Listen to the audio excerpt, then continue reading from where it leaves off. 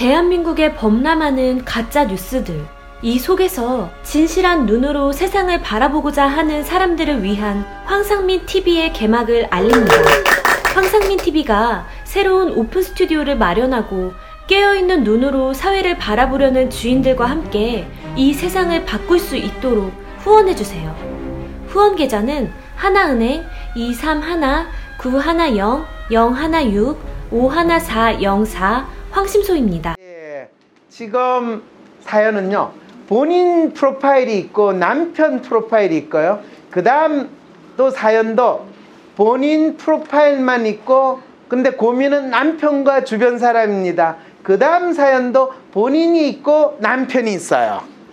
그러니까 이게 본인 사연보다는 남편에 대한 사연이에요.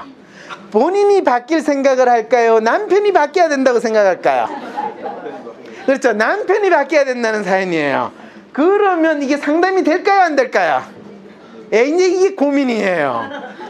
이 대부분의 많은 분들의 상담이 내가 어떻게 바뀔까요? 라는 거는 제가 상담을 해주는데 우리 남편을 바꿔주세요.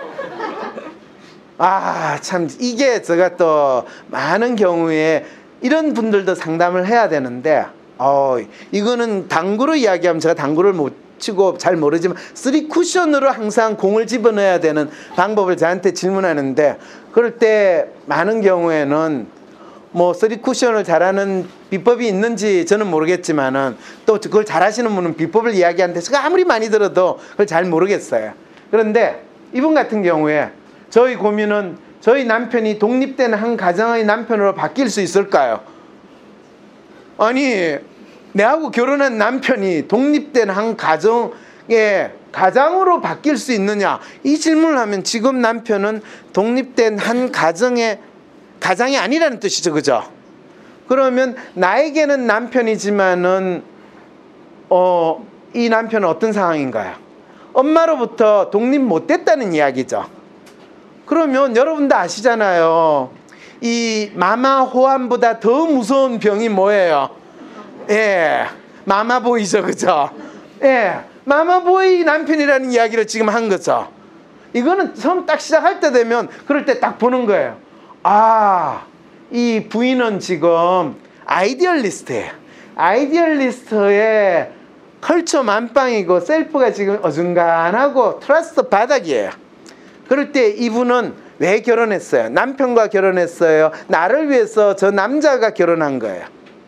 이분의 결혼은 나를 위해서 저 남자가 결혼한 거예요. 어느 집 아들이 내하고 결혼한 거예요. 그러면 그 아들은 내 남편이어지 더 이상 어느 집 아들이 되면 안 돼요. 이게 이 아이디얼리스트하고 여러분 혹시 결혼하게 되면요 꼭 한번 다시 생각을 해보세요. 저도 아이디얼리스트인데 왜냐하면 저하고 사는 이 어떤 분이 아이디얼리스트하고 결혼해서 사는 사람들을 위한 사례 분석 세미나를 따로 해야 되겠다라고 이야기를 할 때 그만큼 아이디얼리스트 배우자를 가진 사람은 참 힘들게 살아야 된다는 것을 간접적으로 표현한 것 같아요. 그런데 남편은 에이전트예요. 그럼 에이전트로 산 시간에서 에이전트는 뭐냐면 아들로서 아들의 과제를 수행하면서 상계 30년이었으면 결혼을 해가지고 남편으로서 과제를 수행하는데 걸릴 시간은 어느 정도 생각을 해야 된다는 이야기야. 예, 아들로서 살아왔던 시간만큼 이 남편으로서 역할을 섭득시키는데 시간이 걸린다는 거야. 아, 이런 놀라운, 네, 이미 벌써 이건 상담 안 읽어봐도 이미 해법이 다 나왔죠. 그런데 만약 가능하다면 저는 어떤 노력, 액션을 취해야 될까요? 30년 동안 부인의 역할을 하다 보면 남편이 생기게 되는 거예요. 결혼식을 하면서 남편이 생긴 게 아니라 누구의 아들로서 살아왔던 그 남자를 내 남편으로 만드는 시간을 가지겠다 생각하면 30년쯤 되면 저절로 내 남편이 되는 거죠. 왜 그럴까요? 부모가 안 계니까 더 이상 아들이 되고 싶어도 아들이 될 수가 없어. 그리고 그게 빨리 되는 방법이 있어요. 어떤 방법이 있나요? 네, 내 자식이 생기면 그 사람은 더 이상, 내 남편은 더 이상 누구의 아들이 아니라 누구의 아버지가 돼야 돼요.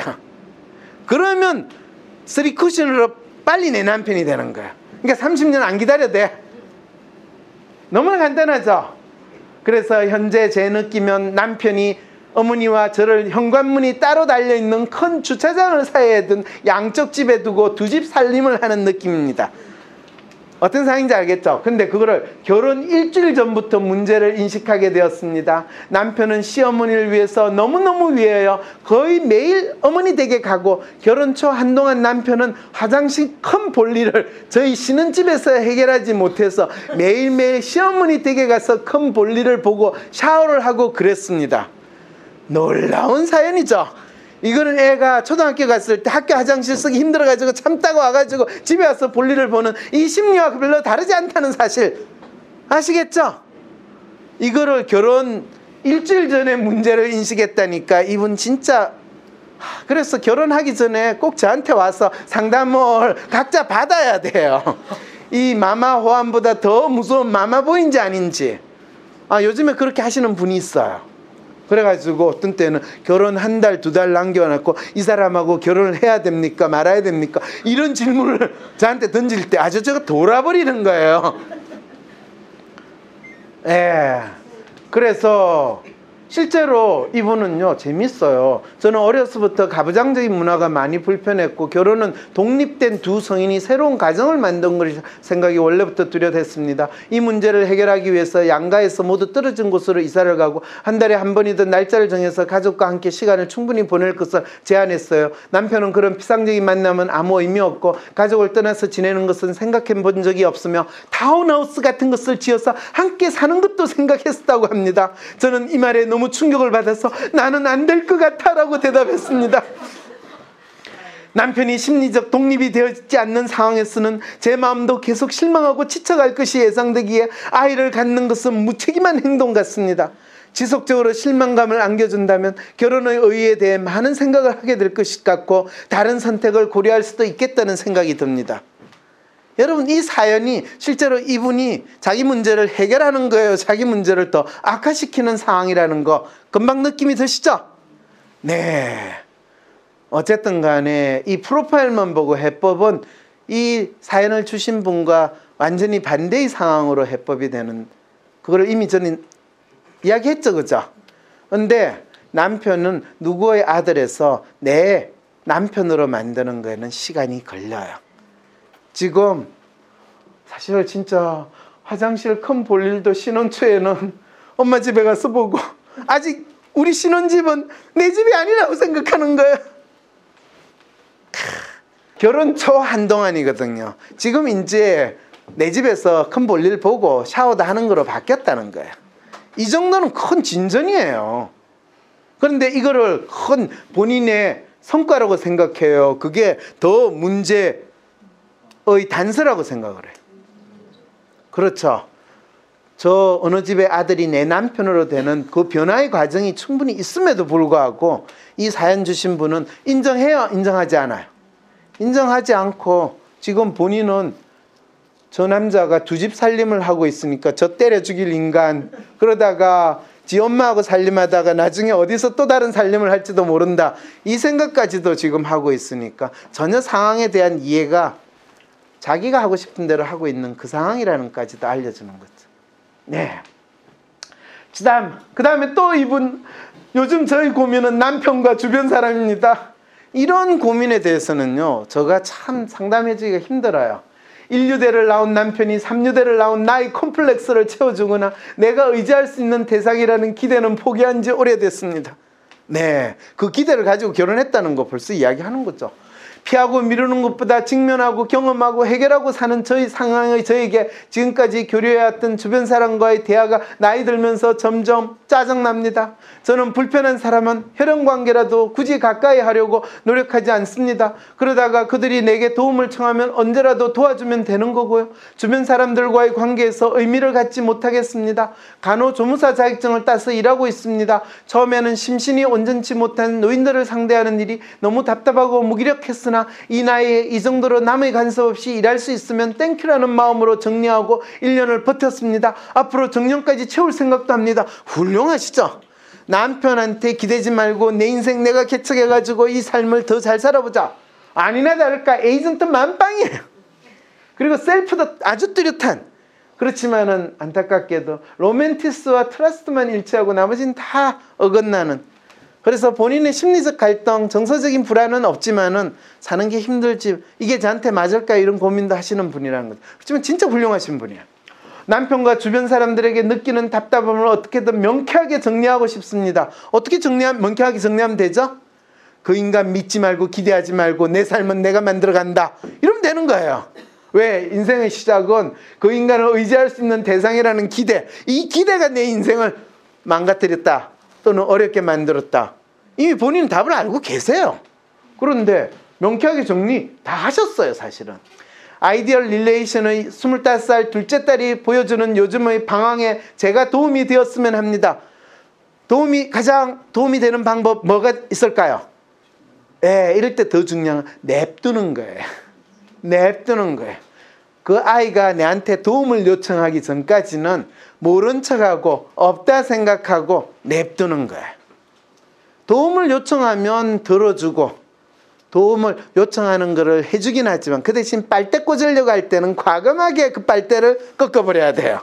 빼야 돼요. 절대로 빨대를 꽂게 만들면 안 돼요. 그래서 제가 도움이 되었으면 합니다라는 이 도움은 걔가 힘들어하는 거를 내가 아무런 내색을 하지 않고 참고 지켜봐 주는 것이 가장 큰 도움이에요. 그럴 때 이렇게 하는 게 좋겠니? 저렇게 하는 게 좋겠니? 내가 너 대신에 이걸 해주겠니? 나서는 순간 이 방황을 더 연명하게 만드는데 또 다른 방황을 하게 되는 단서를 제공해주는 상황이 벌어진다는 걸 아셔야 돼요. 언제나 머릿속이 복잡한 저희 문제를 명확하게 보고 싶습니다. 명확하게 이야기했죠? 신경 끄세요. 본인이 하는 일에 초점을 두세요. 항상 생각만 해왔던 WPI 상담 코칭 전문가 과정을 행동으로 옮겨 수료한다면 제 인생에 구명정이 오를 수 있을까요? 왜 그러냐면요. 본인이 그거를 행동으로 옮겨 수료한다면 얼마든지 할 수 있고 본인이 정년까지 채우고 싶은 간호조무사 또는 간호사 활동에서 훨씬 더 전문성을 높이면서 남들이 평범하게 하는 간호조무사를 더 높은 수준으로 잘할 수 있게 되는 것은 확실히 맞아요. 그런데 인생의 구명정이라고 그럴 때 지금 본인이 구명정이 필요한 게 아닌데요. 본인은 지금 산에서 조난하신 거지 바다에서 지금 조난당한 상황이 아니거든요.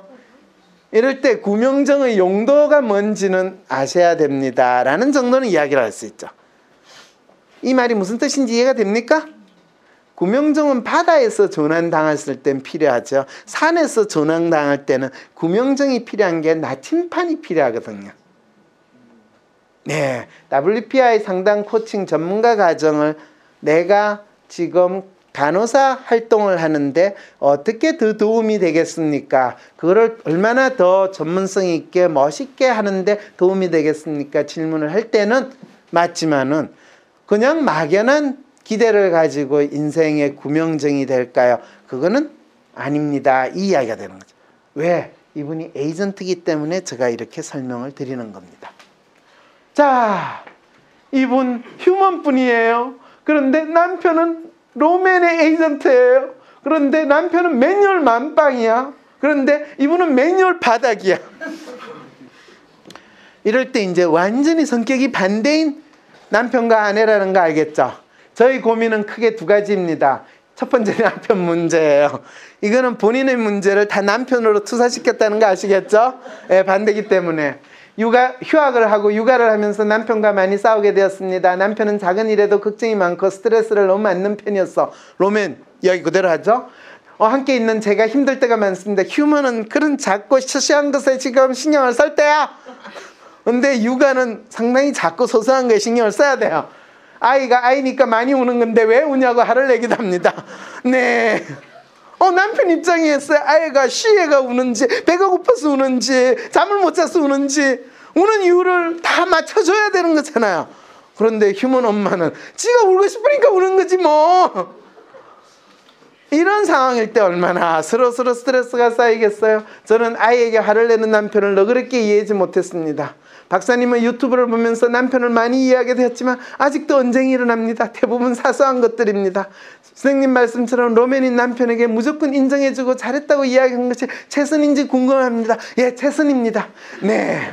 두 번째는 진로 문제입니다. 지금 22개월 아이가 한 명 있는데 바로 둘째를 가지고 싶기도 합니다. 그러나 복학하고 논문을 쓰면 임신을 하면 해내지 못할 것 같아 아이 계획을 미루고 있습니다. 내년에 일을 그만두고 1년 동안 공부하며 석사를 졸업하는 아이를 가질 계획인데 자녀 계획까지 미루면서 대학원을 졸업하는 것이 의미가 있는 일인지 고민할 때가 있습니다. 의미 없어요. 제가 의미 없이 학벌 욕심 때문에 대학원을 졸업하려고 하는 건가요? 예, 그렇습니다. 그냥 일을 계속하며 임신을 하고 출산을 하는 것이 나을까요? 네, 맞아요. 일을 그만두고 빨리 졸업을 하고 출산을 하는 것이 나은가요? 그건 삽질이에요. 경제적으로는 나의 미래를 위해서나 무엇이 좋은 길인지 계속해서 고민이 됩니다. 고민조차도 삽질이에요. 어릴 때부터 다양한 분야에 관심을 가지고 운동, 예체능, 공부를 잘했지만 공부를 잘했지만이 아니군요. 공부를 했지만 깊이 있게 해본 적이 없고 모두 조금씩 할 줄 아는 제가 대학원 공부도 어려워지기 전에 포기하고 싶어 아이 핑계를 대며 이런 생각을 하는 것인지 제 자신을 잘 모르겠습니다. 전혀 관계가 없는 두 가지를 연결했네요. 본인이 어릴 때부터 다양한 분야에 관심을 가지고 운동, 예체능, 공부를 했지만 깊이 있게 해본 적이 없는 거는 이 휴먼 성향에서 남들이 좋다는 건 다 해보거든요. 근데 본인이 그거를 인내 있게 끈기 있게 오래 하지는 못해요. 그 대신에 그렇게 해봤다는 건 재능이 좀 있다는 거야. 능력은 좀 된다는 거야. 모두 조금씩 할 줄 알거든요. 그거 하고 그래서 대학원 공부가 어려워지기 전에 포기하고 싶어 아이 핑계를 대며 되느냐? 그렇지 않아요. 대학원 공부가 이분한테는 그냥 쓸데없는 일인 거예요. 이분한테 진짜 영양가 있고 의미 있는 거는 아이를 둘째를 빨리 낳아가지고 국가 사회에 임하지않은 거, 그거보다 더 중요한 일이 없어요. 그리고 본인의 삶이 아주 풍부해지고요. 그 다음에 아이가 둘이 생기면요, 이 남편은 그 아이 둘에 대해서 더욱더 애정을 많이 쏟기 때문에 본인이 무슨 짓을 하고 무슨 일을 하든지 간에 덜 신경을 쓰게 되는 놀라운 기적과 같은 변화를 경험하게 될 거예요. 그러면 이제 여러분도 너무 이해가 잘 됐죠? 또 어떤 분이 이런 고민을 가지고 있어요. 아쉽게도 제 성향은 4년 전이나 지금이나 거의 변하지 않았네요. 2014년에 이분이 검사를 했는데 로맨 매뉴얼이에요. 그런데 2018년 4년 후에 검사를 했는데 여전히 로맨 매뉴얼이에요. 여러분 로맨 매뉴얼은 어떤 분인지 알죠? 그죠? 엄청나게 삶에 있어서 자기의 삶에, 이분은 사실 지금 현재 자기 삶을 무술이라고 생각을 하고 나는 무술이로서 제트승이 아가씨야라고 생각하면서 그렇게 사는 게 맞아라고 굳굳하게 굳세어라 검수나 라는 마음으로 살면 상관이 없는데, 본인은 그런 상황에 처해 있는데 한편으로는 많은 사람들이 자기를 공주처럼 대해주고 인정해주기를 바라는 마음을 속으로 가지는 상당히 여리고 감성적이고 너무나 착하신 분이에요. 로맨 매뉴얼은. 그런데 세상 사람들한테는 자기는 공주로 보이는 게 아니라 무술이 중에서도 가장 하급 무술이로 보이고 사람들이 자기를 막대한다라고 생각이 드니까 속에서는 울분이 항상 있는 그런 심리 상태예요. 그래서 간혹 가다가 아주 사소한 거로 거의 발작적인 반응을 일어나는 상황이에요. 그래서 로맨 매뉴얼의 아주 전형적인 사건 사고가 갑자기 아무런 이유 없이 사람들한테 난폭한 행동을 하거나 PC방에서 알바하는 애가 나를 무시하는 듯한 눈빛으로 말하기 때문에 어떻게 나를 무시해? 이래가지고 갑자기 이상한 행동을 했다든지, 이런 게 사실은 로맨 매뉴얼의 심리 상태에 있는 사람들 일어나고, 뉴스에서 정신과 의사가 나와가지고 분노 조절 장애 이렇게 언급하시는 분들 성향은 로맨 매뉴얼의 심리 상태일 가능성이 상당히 높아요. 이러면 이분 지금 제가 상담을 해준 건가요? 마치 욕한 것 같은 느낌이 들까요? 예, 그런데 이분은 나름대로 상당히 잘하고 계시는 분이에요. 제 삶의 방식이 변화가 없을 때는 반정이겠죠. 우선 직장 부분입니다. 지금의 업무는 거의 혼자서 합니다. 그래서 같은 부서의 사람들과는 교류가 적습니다. 아니 시간에 맞춰 일하기 빠듯해 업무 외적인 대화를 하기 어렵습니다.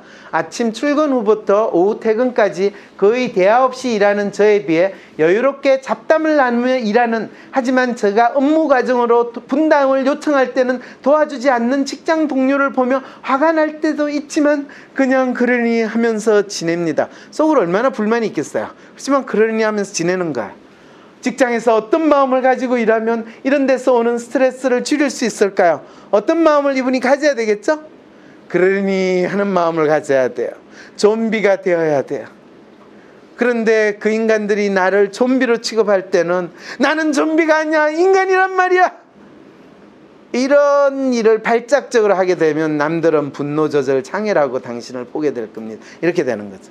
근데 제가 이렇게 이야기할 때 이런 분들이 얼마나 마음속으로 많은 고통스러움을 지고 있는가에 대해서 공감해줘야 된다는 거예요. 그리고 이분의 특성은 로맨 매뉴얼이 문제가 아니라 그보다 더 심각한 거는 릴레이션이 바닥이에요.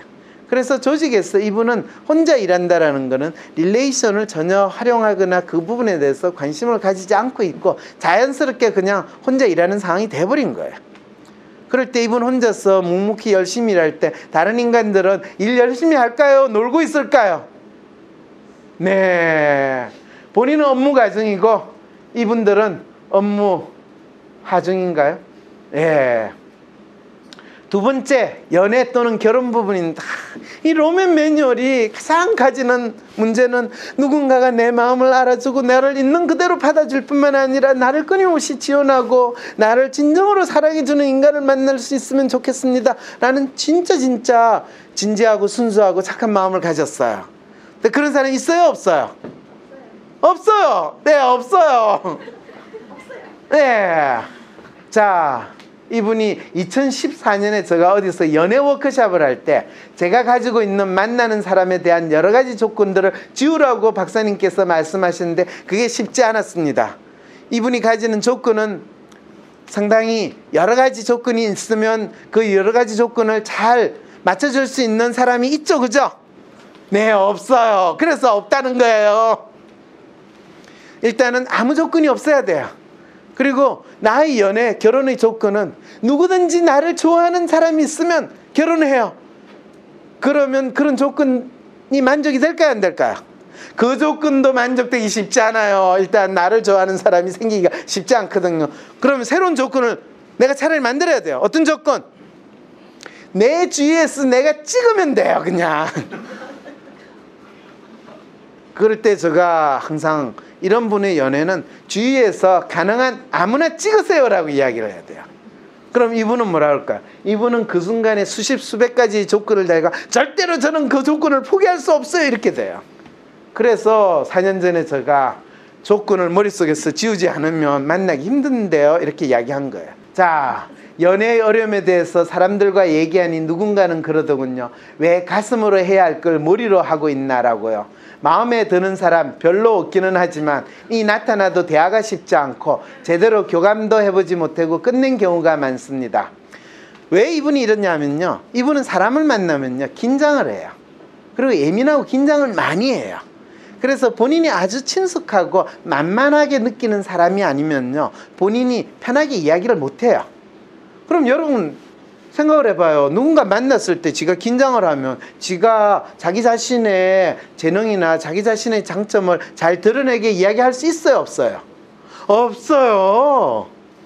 저도 지금 여러분 앞에서 이렇게 말을 번들하게 잘하는 것 같죠. 그런데 제가 누군가 개인적으로 사람을 만나면요 제가 뚜렷한 나름대로 저 나름대로 뭔가 이유나 뭔가를 발견하지 못하면요 일단은 이야기를 나누는 게 저한테는 상당히 고통스러워요. 그래서 누군가를 만난다는 건 저한테는 나름대로 저 나름대로의 의미를 찾고 이유를 찾는 게 상당히 많은 시간과 에너지가 필요로 하거든요. 이분도 마찬가지예요. 대학교 때 맨 처음 사귀었던 여자친구에 대한 인상이 각인되어 그 기준으로 다른 여성을 비교해서 판단하기 때문인지도 모르겠습니다. 그럴까요? 안 그럴까요? 안 그래요. 안 그래요. 이거는 이분이 생긴 게 상당히 잘생겼고 처음에 만났던 그 아가씨가 나름대로 상당히 좋은 조건의 친구가 소개를 해줬든지 만났다는 거예요. 그러니까 이제 최소한 그 조건에 맞춰야 된다고 생각을 하는데 그건 아니에요. 어떤 마음가짐과 행동으로 상대를 만나야 지속적인 만남이 이어질까요? 일단 어떤 마음가짐으로 만나야 되죠? 누구나 아무나 만난다요. 그리고 그 사람을 만날 때는 나는 이분이 남자면 상대방을 공주로 대접해 줄 것이며 여자인 경우에는 아니구나. 남자는 왕자로 대접하고 여자인 경우에는 공주로 대접한다. 근데 이분은 지금까지 본인을 항상 공주로 왕자로 생각을 해서 상대방을 만나니까 그게 지속적으로 될 수가 없는 이 문제를 안고 있는 거죠. 제가 지금 뭐 도움이 되는 상담을 하고 있어요. 이분을 지금 2번 디스를 하고 있는 건가요? 도움이 되는 말을 하고 있어요. 그리고 상대방을 내가 공주나 왕자로 취급을 해줄 수 없는데도 그 사람을 지속적으로 만나고 싶다라고 할 때는 어떻게 했냐면요. 처음부터 그 사람하고 이야기를 하려고 하지 말고 처음에는 항상 나는 그 사람한테 스쳐 지나가는 사람인 것처럼 항상 보내야 돼요. 어느 정도까지 그 사람이 나를 의식을 하고 익숙해질 때까지. 그러려면 시간이 좀 많이 걸리겠죠. 그래서 보통 사람들이 알게 되는 시간보다 적어도 6개월, 1년 정도 더 생각하면서 만남을 가지라는 거예요. 그럼 그게 만나는 거에 항상 스쳐 지나가는 건가요? 예, 스쳐 지나갈 가능성이 높아요. 그런데 우리가 같은 시간에 지하철을 타는 사람을 3번만 딱 만나면요, 그 사람에 대한 친숙함이 드는 거 아시죠? 네, 버스를 타는 것도 3번만 같은 시간. 근데 같은 시간에 늘 우리가 뭐 학교를 가거나 출퇴근할 때 어떤 사람을 3번 이상 정기적으로 만날 것 같은데요. 그렇게 아는 사람 3번이 아니라 10번, 20번쯤 돼서 늘 그 시간에 그 사람을 만나면 그 사람에 대해 친숙한 느낌이 들까요? 안 들까요? 들겠죠? 그때 될 쯤 되면 자기 마음을 이제 글로 적어요. 그리고 그 사람한테 가가지고 편지를 줘요. 그러면 그 만남이 이어질까요? 안 이어질까요? 이어진다고요? 그거는 제가 이름도 모르고 성도 모르는 이분같이 잘생겨야 되지. 내가 편지를 줘봐요. 그럼 바로 쓰레기통에 가지 않을까요? 예, 그럴 때는 저는 어떤 기대를 해야 돼요? 결코 그 사람이 내가 편지를 주더라도 내한테 반응을 하지 않거나 문자, 그렇죠, 요즘엔 전화번호 남길 테니까 문자를 안 주더라도 결코 슬퍼하거나 노하지 않겠다라는 마음가짐을 가져야 되겠죠. 이 정도 마음가짐을 가지면 일단 충분한 제한이 되는 거죠. 네, 연애와 결혼은 다른 분야인가요? 당연히 다르죠. 네, 그게 같은 분야인지를 알고 싶으면 짝사랑 그 책을 읽어보시면 그게 같은 분야인지 다른 분야인지를 더 잘 알 수가 있어요. 지금 나이 때문이라도 결혼을 하려면 서둘러야 되겠다고 생각합니다. 결혼을 서두르는 경우에 결코 이분은 결혼이 안 돼요. 아까 제가 뭐라고 조언을 줬나요? 시간을 길게 가지라고 그랬죠. 본인 나름대로 가진 반대로 해야 되는데 본인은 지금 더 안 되는 길을 찾는 거죠. 결혼을 위해서라면 어떻게 상대를 만나야 하느냐, 살아가는데 필요한 적절한 조언 부탁합니다. 제가 조언했죠, 그죠? 네. 그래서 중요한 거는요, 마지막 이거예요. 우리에게 필요한 거는 우리가 직면하고 있는 문제를 제대로 파악하고 해결하기 위해서 스스로에게 질문을 던지는 거예요. 자기한테 질문을 던져봐야 돼요. 자기한테 질문을 엉뚱하게 던질 수 있다는 가능성을 가지고 끊임없이 질문을 던져야 해요. 스스로 질문을 던지지 못한다면 자신의 문제를 파악하기도 힘들 뿐 아니라 문제를 해결하는 건 더욱 어려운 일이 되는 거예요. 그 다음에 그래서요, 황상민의 심리상담소는 다양한 삶의 고민을 가진 분들과 나와 이 사회의 변화를 꿈꾸는 사람들을 위해서 우리의 문제를 해결하기 위해 존재를 합니다. 네, 오늘 와주셔서 감사합니다. 안녕히 계세요. 내가 누구인지 아는 첫걸음을 떼고 싶으신가요? 다른 사람의 WPI 성격 프로파일을 알고 그 사람을 이해하고 싶으신가요? 어떻게 사람이 10가지 이하의 유형으로 나뉠 수 있을까요? 모든 사람은 나와 다릅니다. 또한 나는 항상 변할 수 있습니다. 혈액형이나 별자리, 사주와 달리 과학적으로 나의 성향을 설명해주는 WPI 성격 검사를 하면 막연함 속에서 벗어나 지피지기와 원하는 것을 얻을 수 있습니다. WPI 성격 검사에 대한 자세한 사항은 황상민의 심리연구소 홈페이지에서 찾아보실 수 있는데요. 인터넷 검색창에 황상민의 심리연구소를 검색해 WPI 검사를 해보세요. 자신의 마음을 알고 자신을 찾는 첫걸음을 뗄 수 있습니다.